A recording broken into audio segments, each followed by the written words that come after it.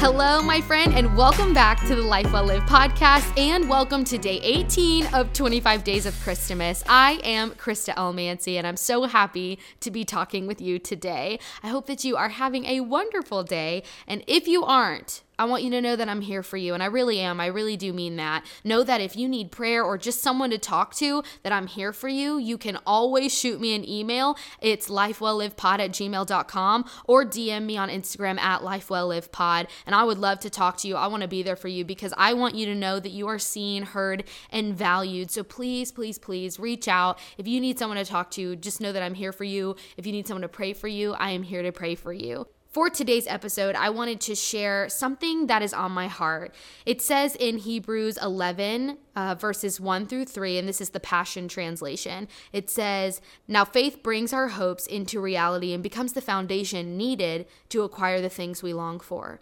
It is all the evidence required to prove what is still unseen. This testimony of faith is what previous generations were commended for. Faith empowers us to see that the universe was created and beautifully coordinated by the power of God's words. He spoke, and the invisible realm gave birth to all that is seen."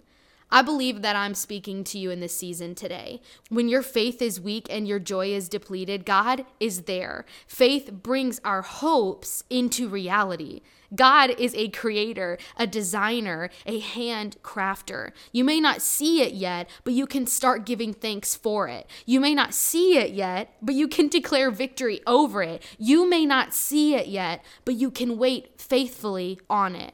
Ryan and I were praying today, and the Holy Spirit spoke to him, move. So we sat there and I was like, what does that mean? Like, are you telling us to move cities? Are you telling us to move states? What do you mean by move? And so Ryan and I sat and started talking together, and we sat with more praying. Our hearts just focused on what does this mean? And we felt like God was telling us to be active in this moment of expectant waiting, to chase after him, to move towards him in prayer, in our hearts, in our jobs, in our daily lives, to chase after the Father, to move towards him, to move closer to him. When we are close to God, we are close to purpose. God is our purpose. So I just want us to move towards God together. I want to just pray over you. Father God, you are so mighty, you are so powerful, and you are working these things together. There is nothing that you cannot do because you are the God of impossible. And Lord, right now, I ask that you would give us hearts to believe for the impossible, that we would have hearts and minds focused on dreaming big dreams, dreaming impossible dreams, because you are the God that sees them through. You are the God that does the impossible. Lord, we thank you for the victory that you've already prepared for us. You've already gone before us and prepared a way of victory, and we stay moving towards you.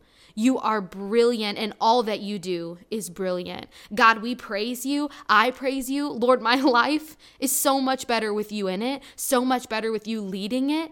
Not my will, God, but yours be done, Lord. Just lead us, Father. Lead us as we chase and move towards you in this season, in our lives, in every moment, with every breath that we breathe. God, that we would chase after you with everything that we have, Father. Be glorified, and we are expecting incredible things because we serve an incredible God who knows no bounds, who's created all of eternity, God, who doesn't exist in time but has created time itself, Lord. That you are bigger than any struggle we face. You are bigger than any provision we need, Lord. That you are with us in the midst of our trial and our struggle, and we serve you. We want to honor you. We want to bring glory to your name because all you have for us is good, Father. All you have for us is good. You've already paid the ultimate price of our debts, Lord, and we know that we can come to you. We can walk towards you, move towards you, and seek your face, and that you are doing big things, God. And it's in your name that we pray.